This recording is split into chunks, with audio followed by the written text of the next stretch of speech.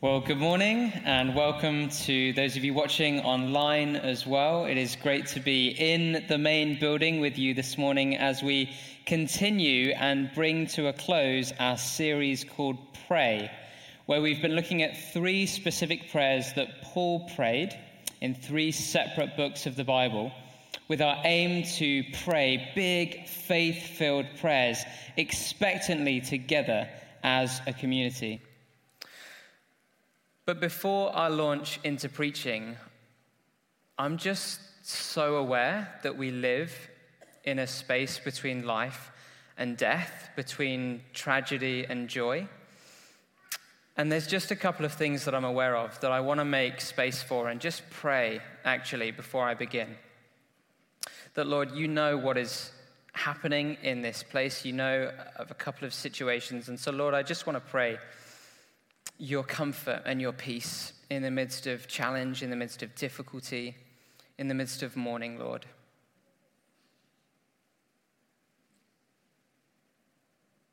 Lord, would you come and be you to people? Would you do what only you can do as we acknowledge the joy but the tragedy of life?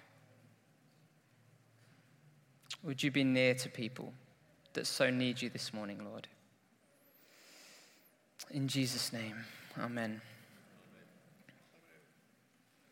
So 2 weeks ago, JT, our senior pastor, brought an inspirational message from the book of Philemon, where he encouraged us to be active in sharing our faith consistently so that we have a full understanding of every good thing that we have in Christ, so that we would fall more in love with him and therefore be more able to share our story. And then last week, Sarah preached out of Ephesians, where she brought a message on how Jesus can do more than even what we ask for or pray for, and even what we imagine that he can do through the power at work in us. And if you were here, I hope you enjoyed as much as I did watching online that analogy from Kung Fu Panda. That was great. That the journey with God is a constant revelation of God's love and power as we grow more in who he is and who we are in him. And this is a journey which just goes deeper and deeper and deeper, and we never reach the end of. And so today, our final part, we are in the book of Romans, and we're looking at one of the ways that we live out that journey with God. So we've seen in these prayers that Paul prays something specific, followed by a so that, which produces an outcome where we become more the people that God has created us to be. Do you know this morning that you are made in the image of a God who knows you, who sees you, who loves you, who can do more than you ask or imagine, and that even in the midst of the depths of the pain and the tragedy of life, God is there. He sees you.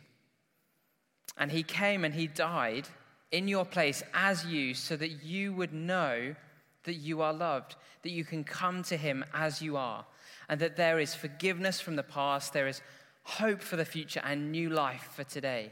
And I hope that if you don't know the God who offers you that, and it's nothing you can earn, that this morning this would be a moment where you encounter God and where you come to him as you are and get to experience his love for you. Because as we pray together, as we pray for one another, we see God more. Not so that we become greater, but so that God, the God who partners with us and his Holy Spirit, are released to bring transformation and life in all its fullness. So we're in the book of Romans, and Romans is a letter written by Paul from the city of Corinth to Christians in the city of Rome, while Paul was on his third missionary journey. And Rome was at the center of the empire, and in the first century AD, it had a population of around 1 million people in an area less than 10 square miles.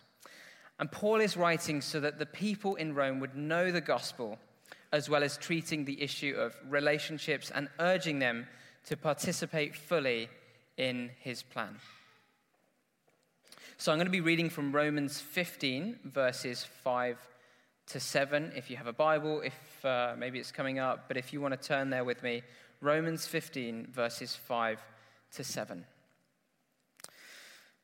May the God who gives endurance and encouragement give you the same attitude of mind toward each other that Christ Jesus had, so that with one mind and one voice you may glorify God the Father of our Lord Jesus Christ.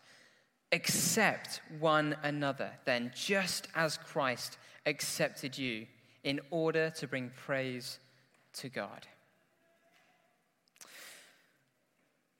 This passage is an echo of what Jesus prayed for his disciples and for all of us, every one of us, you and I, before he was handed over to the Romans and crucified, put to death on Easter Sunday.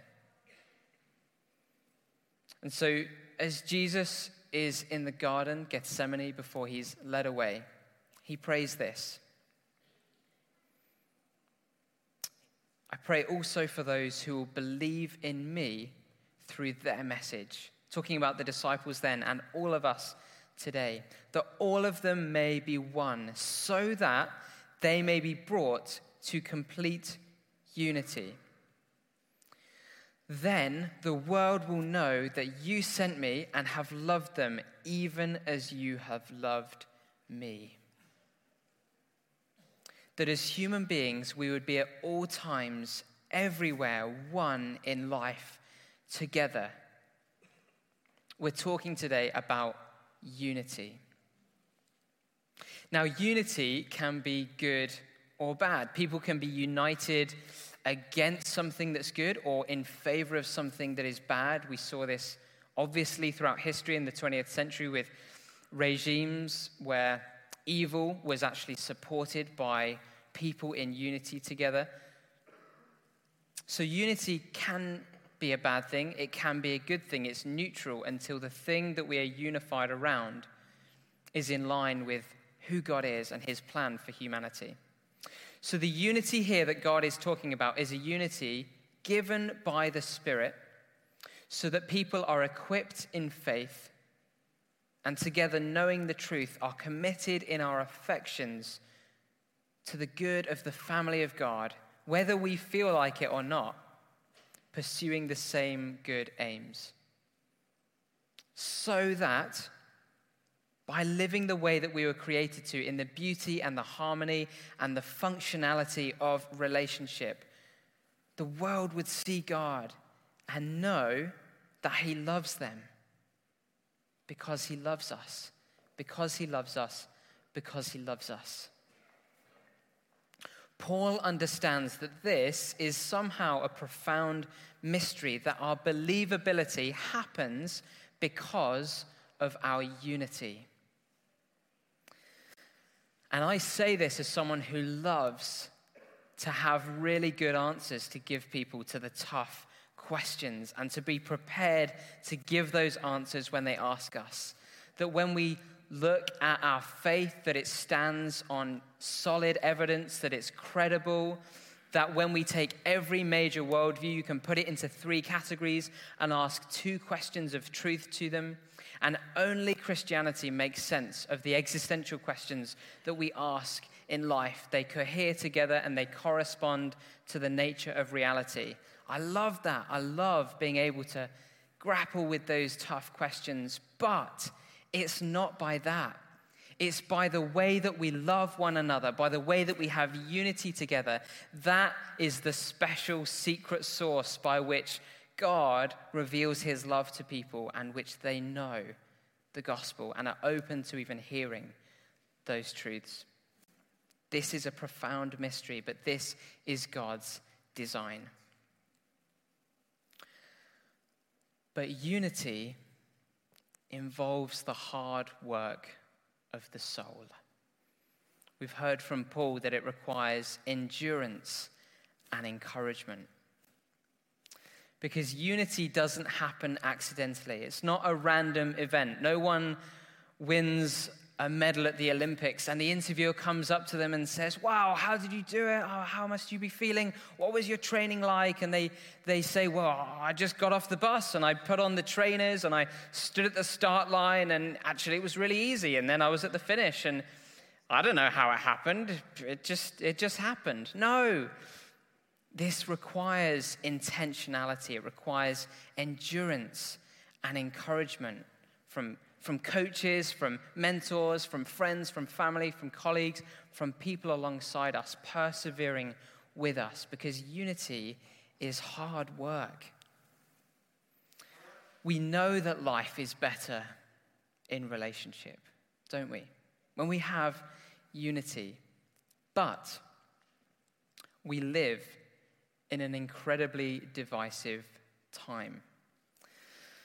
We know this, marked by immense polarization because of the advent of the digital age and the sharing and the spread of information through social media. We now know what everyone thinks about everything, and there are enough categories available to be able to make your mind up on something.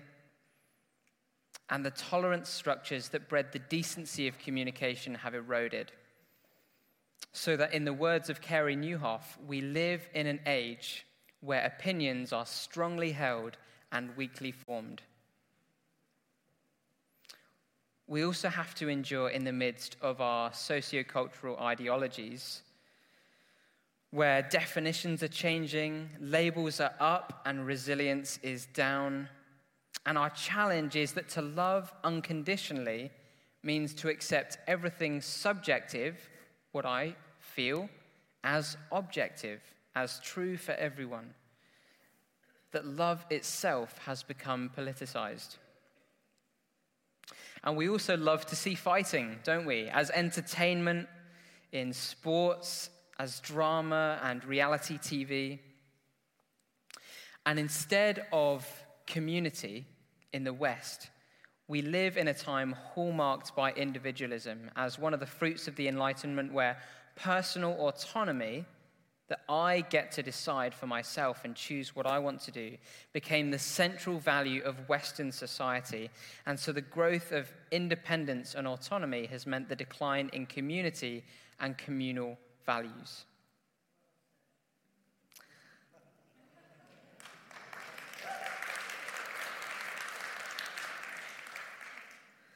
Don't worry, the good news is coming.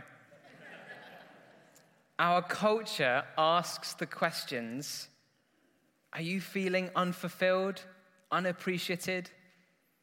And it gives the answers, follow your heart. Do what makes you happy. You do you. Love yourself. The answers are within you. It's no wonder that people are lost when we are the compass. And then even as Christians, we're the most divided faith group on earth, with our factions and our denominations and our infighting around secondary issues. And then finally, there's also the immense pain involved in building and maintaining relationships and families. In fact, in many ways, our relational and emotional suffering is the one thing that unites all of us as human beings in a fallen world. And sometimes the loss of a piece of that unity can bring the whole thing down. As a child, we trust everyone and everything, but we get let down, we get disappointed, we get hurt, we get treated wrongly, and so we distrust people, and it leads to a fear which dilutes unity. We become afraid of the other. But God says, do not fear man, because our struggle is not against flesh and blood. Our struggle is not against each other. It's against the powers and principalities of this dark world. There are some natural enemies of unity, and we know all of them: poor communication, gossip, unresolved disagreements, and lack of shared purpose. Those are natural enemies to unity. But we know that we have a spiritual enemy, Satan, And so often we don't acknowledge him, but he comes against unity. Rick Warren outlines 3 ways, 3 temptations that divide us: passion, possession, and position. Or said another way, sex, money, and power. Or another way, the temptation to feel, the temptation to have, and the temptation to be. And so often, all of these lead to shame. We run away from each other and we hide. We see this in Genesis 2, where we experience nakedness, vulnerability. There's shame because our position on ourselves has changed. But I want to say to you today that God doesn't feel any differently about you. He loves you even in your shame, even in the ways that we run away from him and run away from each other. And so actually, one of the things I want to encourage us today is that we need to pray for our brothers and sisters who, for whatever reason, don't feel accepted into community. This is why unity is a profound mystery. This is why it's spiritual, because it only happens through God.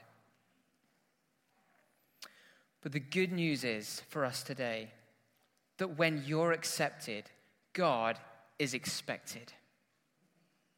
When we accept one another, God moves and demonstrates his love. When we accept one another, when we're one together, when we have unity. And in many ways, this is part of my story. Someone accepted me at a time when I needed love and stability and family.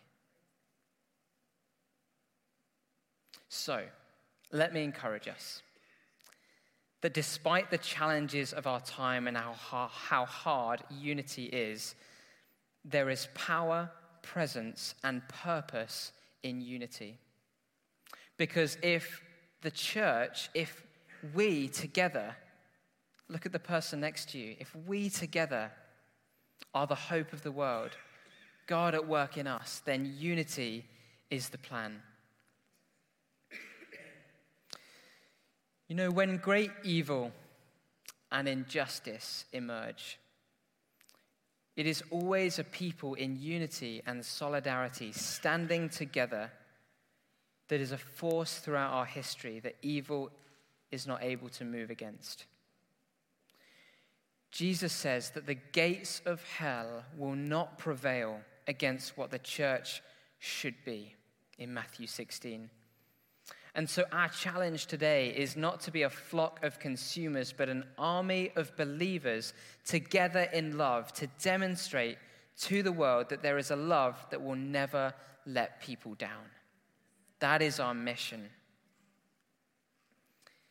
So what things do unite us? Well, as we approach Easter Sunday next week, we know that Christ, who is in many of us, died for all.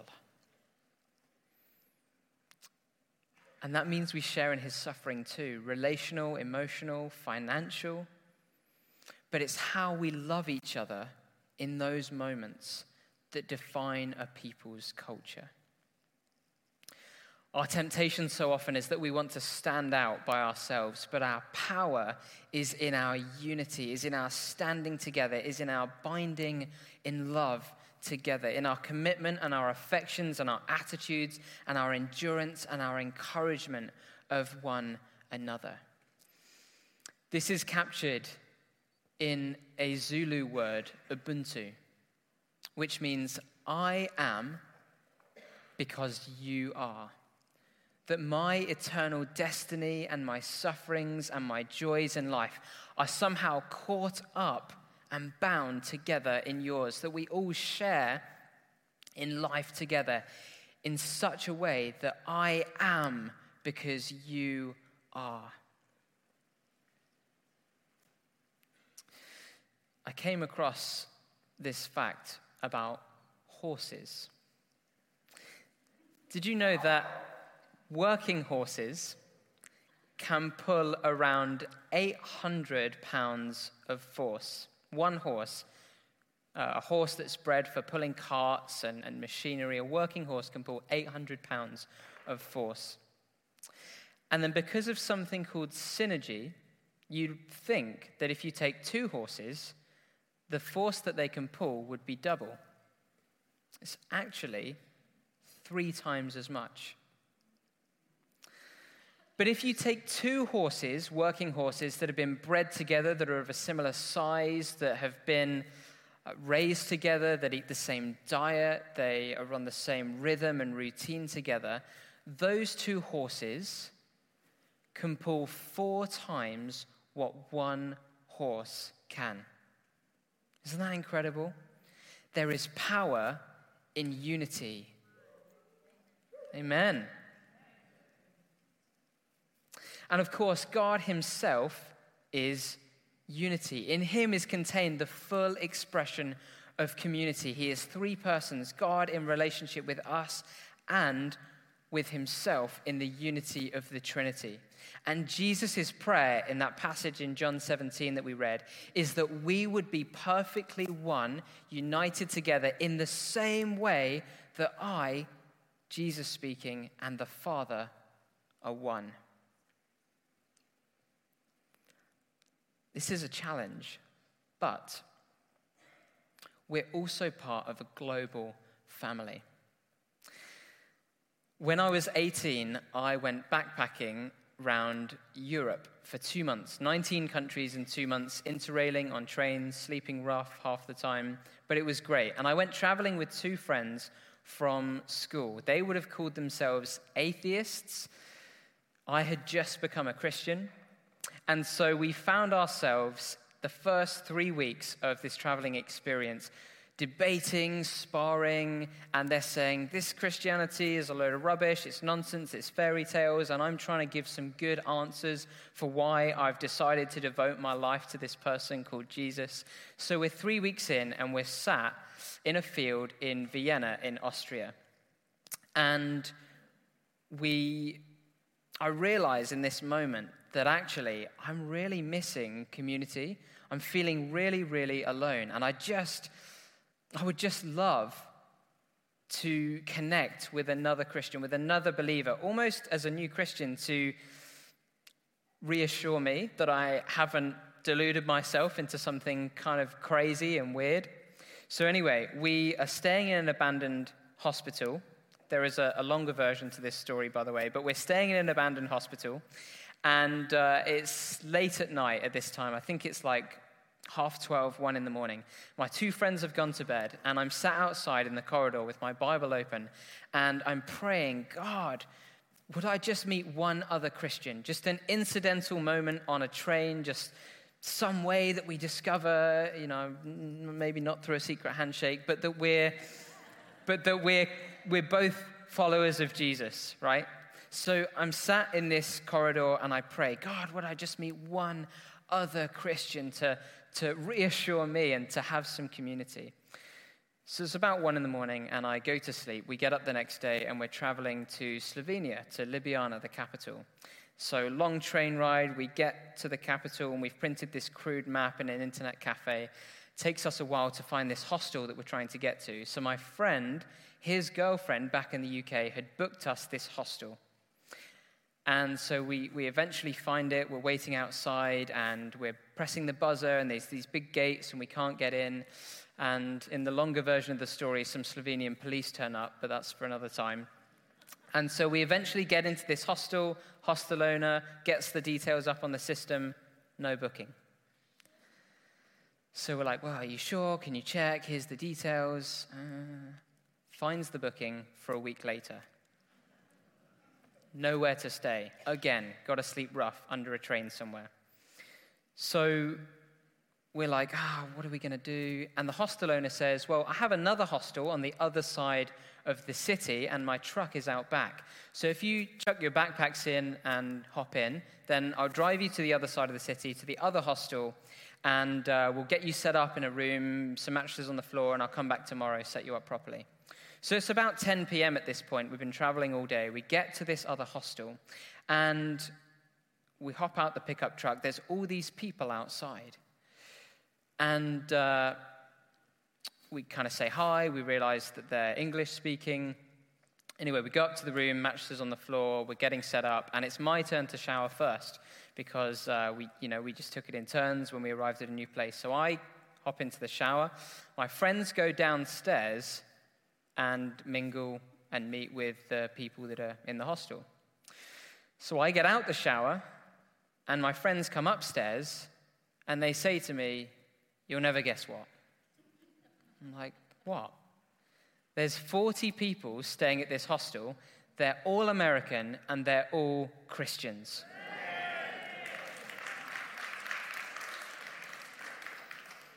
And so over the next few days, we actually extended our time there. I was able to have fellowship, community with them, and they were able to take over and have some debates and some conversations with my friends.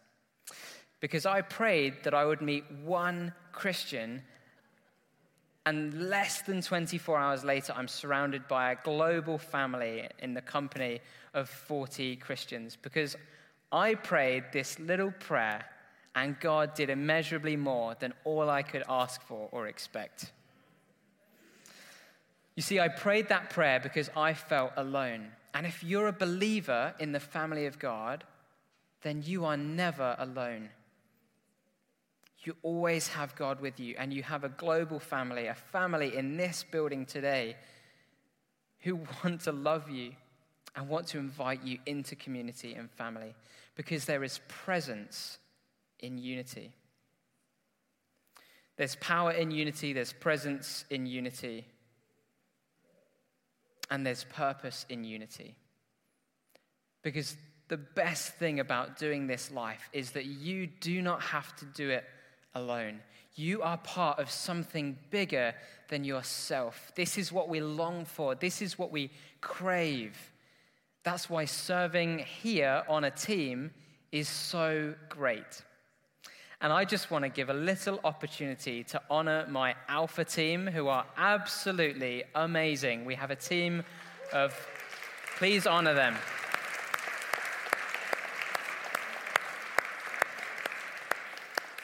We have about 32 people on our Alpha team who sacrifice a Thursday night every week. And let me tell you, Alpha is amazing. And the way that this team works together in unity is a beautiful thing. And I actually think this is one of the best ways that we can demonstrate unity. And guess what? In a few weeks' time, we have our evening services resuming. Has this been announced? Yeah. Hey? 8th of May, thank you. Oh my gosh, okay, good. Evening services are coming back 8th of May. And so I want to commend to you that one of the best ways that we can demonstrate unity to one another, to our town, to our community, is by serving on a team here in this church, having family together, working together for something bigger than you.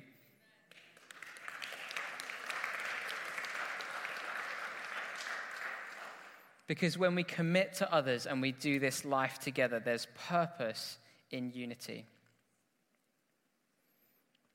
Okay, I'm going to bring this to a close. So, to be brought to complete unity, this requires endurance and encouragement. We know this. We know that any relationship requires commitment, but it's so worth it. We can only do this life together. But what do? We run away, we're busy, we make excuses, we hide, there's shame because of our vulnerability. And even as I'm preaching, there are people in my mind who are not here because they've run away. And our job, every one of us, is to run after those people, run after our friends, bring them back into community and say, no, come as you are. There's no shame. God loves you. He accepts you. We accept you. Because when you're accepted, God is expected. We need to remind one another of who we are, that we're sons and daughters of the God who doesn't see you any differently, no matter what you've done in the past. There's forgiveness for that. Because this is how this thing works. We all need each other. But we run away because we don't have it all figured out. Well, guess what? neither does the person next to you. That's why we're doing it together. That's why we need each other.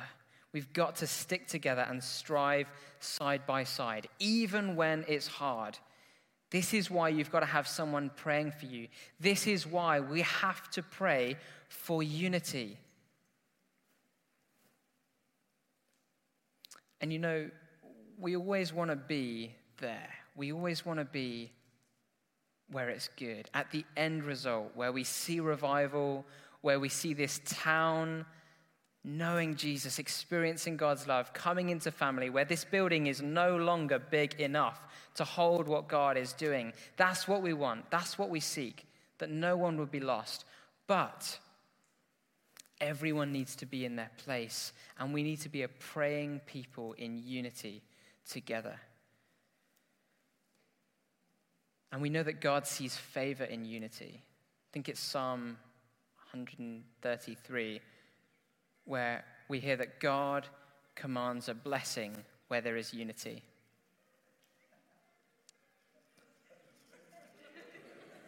Can we get that on the speakers? God commands a blessing where there is unity. He's looking for partners. In biblical history and church history, God looks down and he sees a praying people in unity together. That's where he moves. So what can we do, church, to cultivate a culture of unity in your family, in your friendships, in your colleagues, in your teams that you lead at work, in the ways that your kids love their friends at school? So that in this town, God would be glorified and we would be the light, the city on the hill that people are looking for, because of the way that we accept one another, the ways that we love one another, and the ways that we have unity together. Well, we can pray.